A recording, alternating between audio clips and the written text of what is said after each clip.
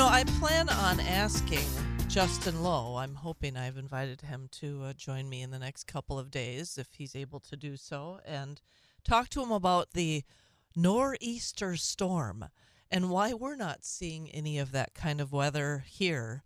I know I forget if it's El they really Nino got or La pounded. Nina. One of them tends to cut down on snowfall totals here. Well, and I mean here it's such obviously it's a very peculiar winter.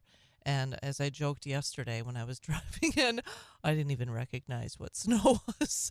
I mean, come on. I know I was a little sleepy still, but gee whiz.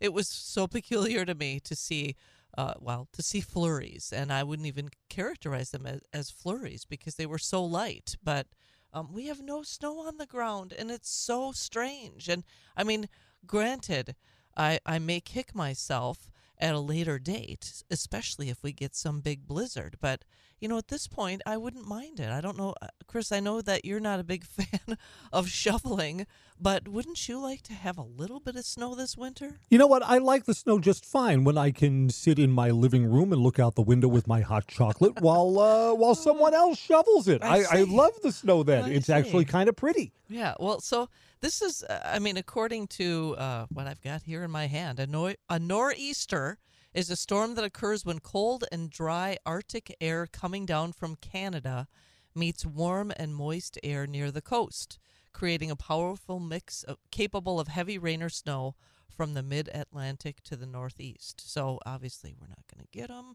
but you'd think that eventually, and obviously I'm not a meteorologist, nor do I claim to be one on the radio. However, it would be, I always thought that if other parts of the country had inclement weather, eventually it made its way to the Midwest. But, what do I know? I did not study meteorology in college, so we'll have to wait and talk with Justin Lowe about it. We'll be right back right after this. The fabulous Chris Conley in This Day is up next.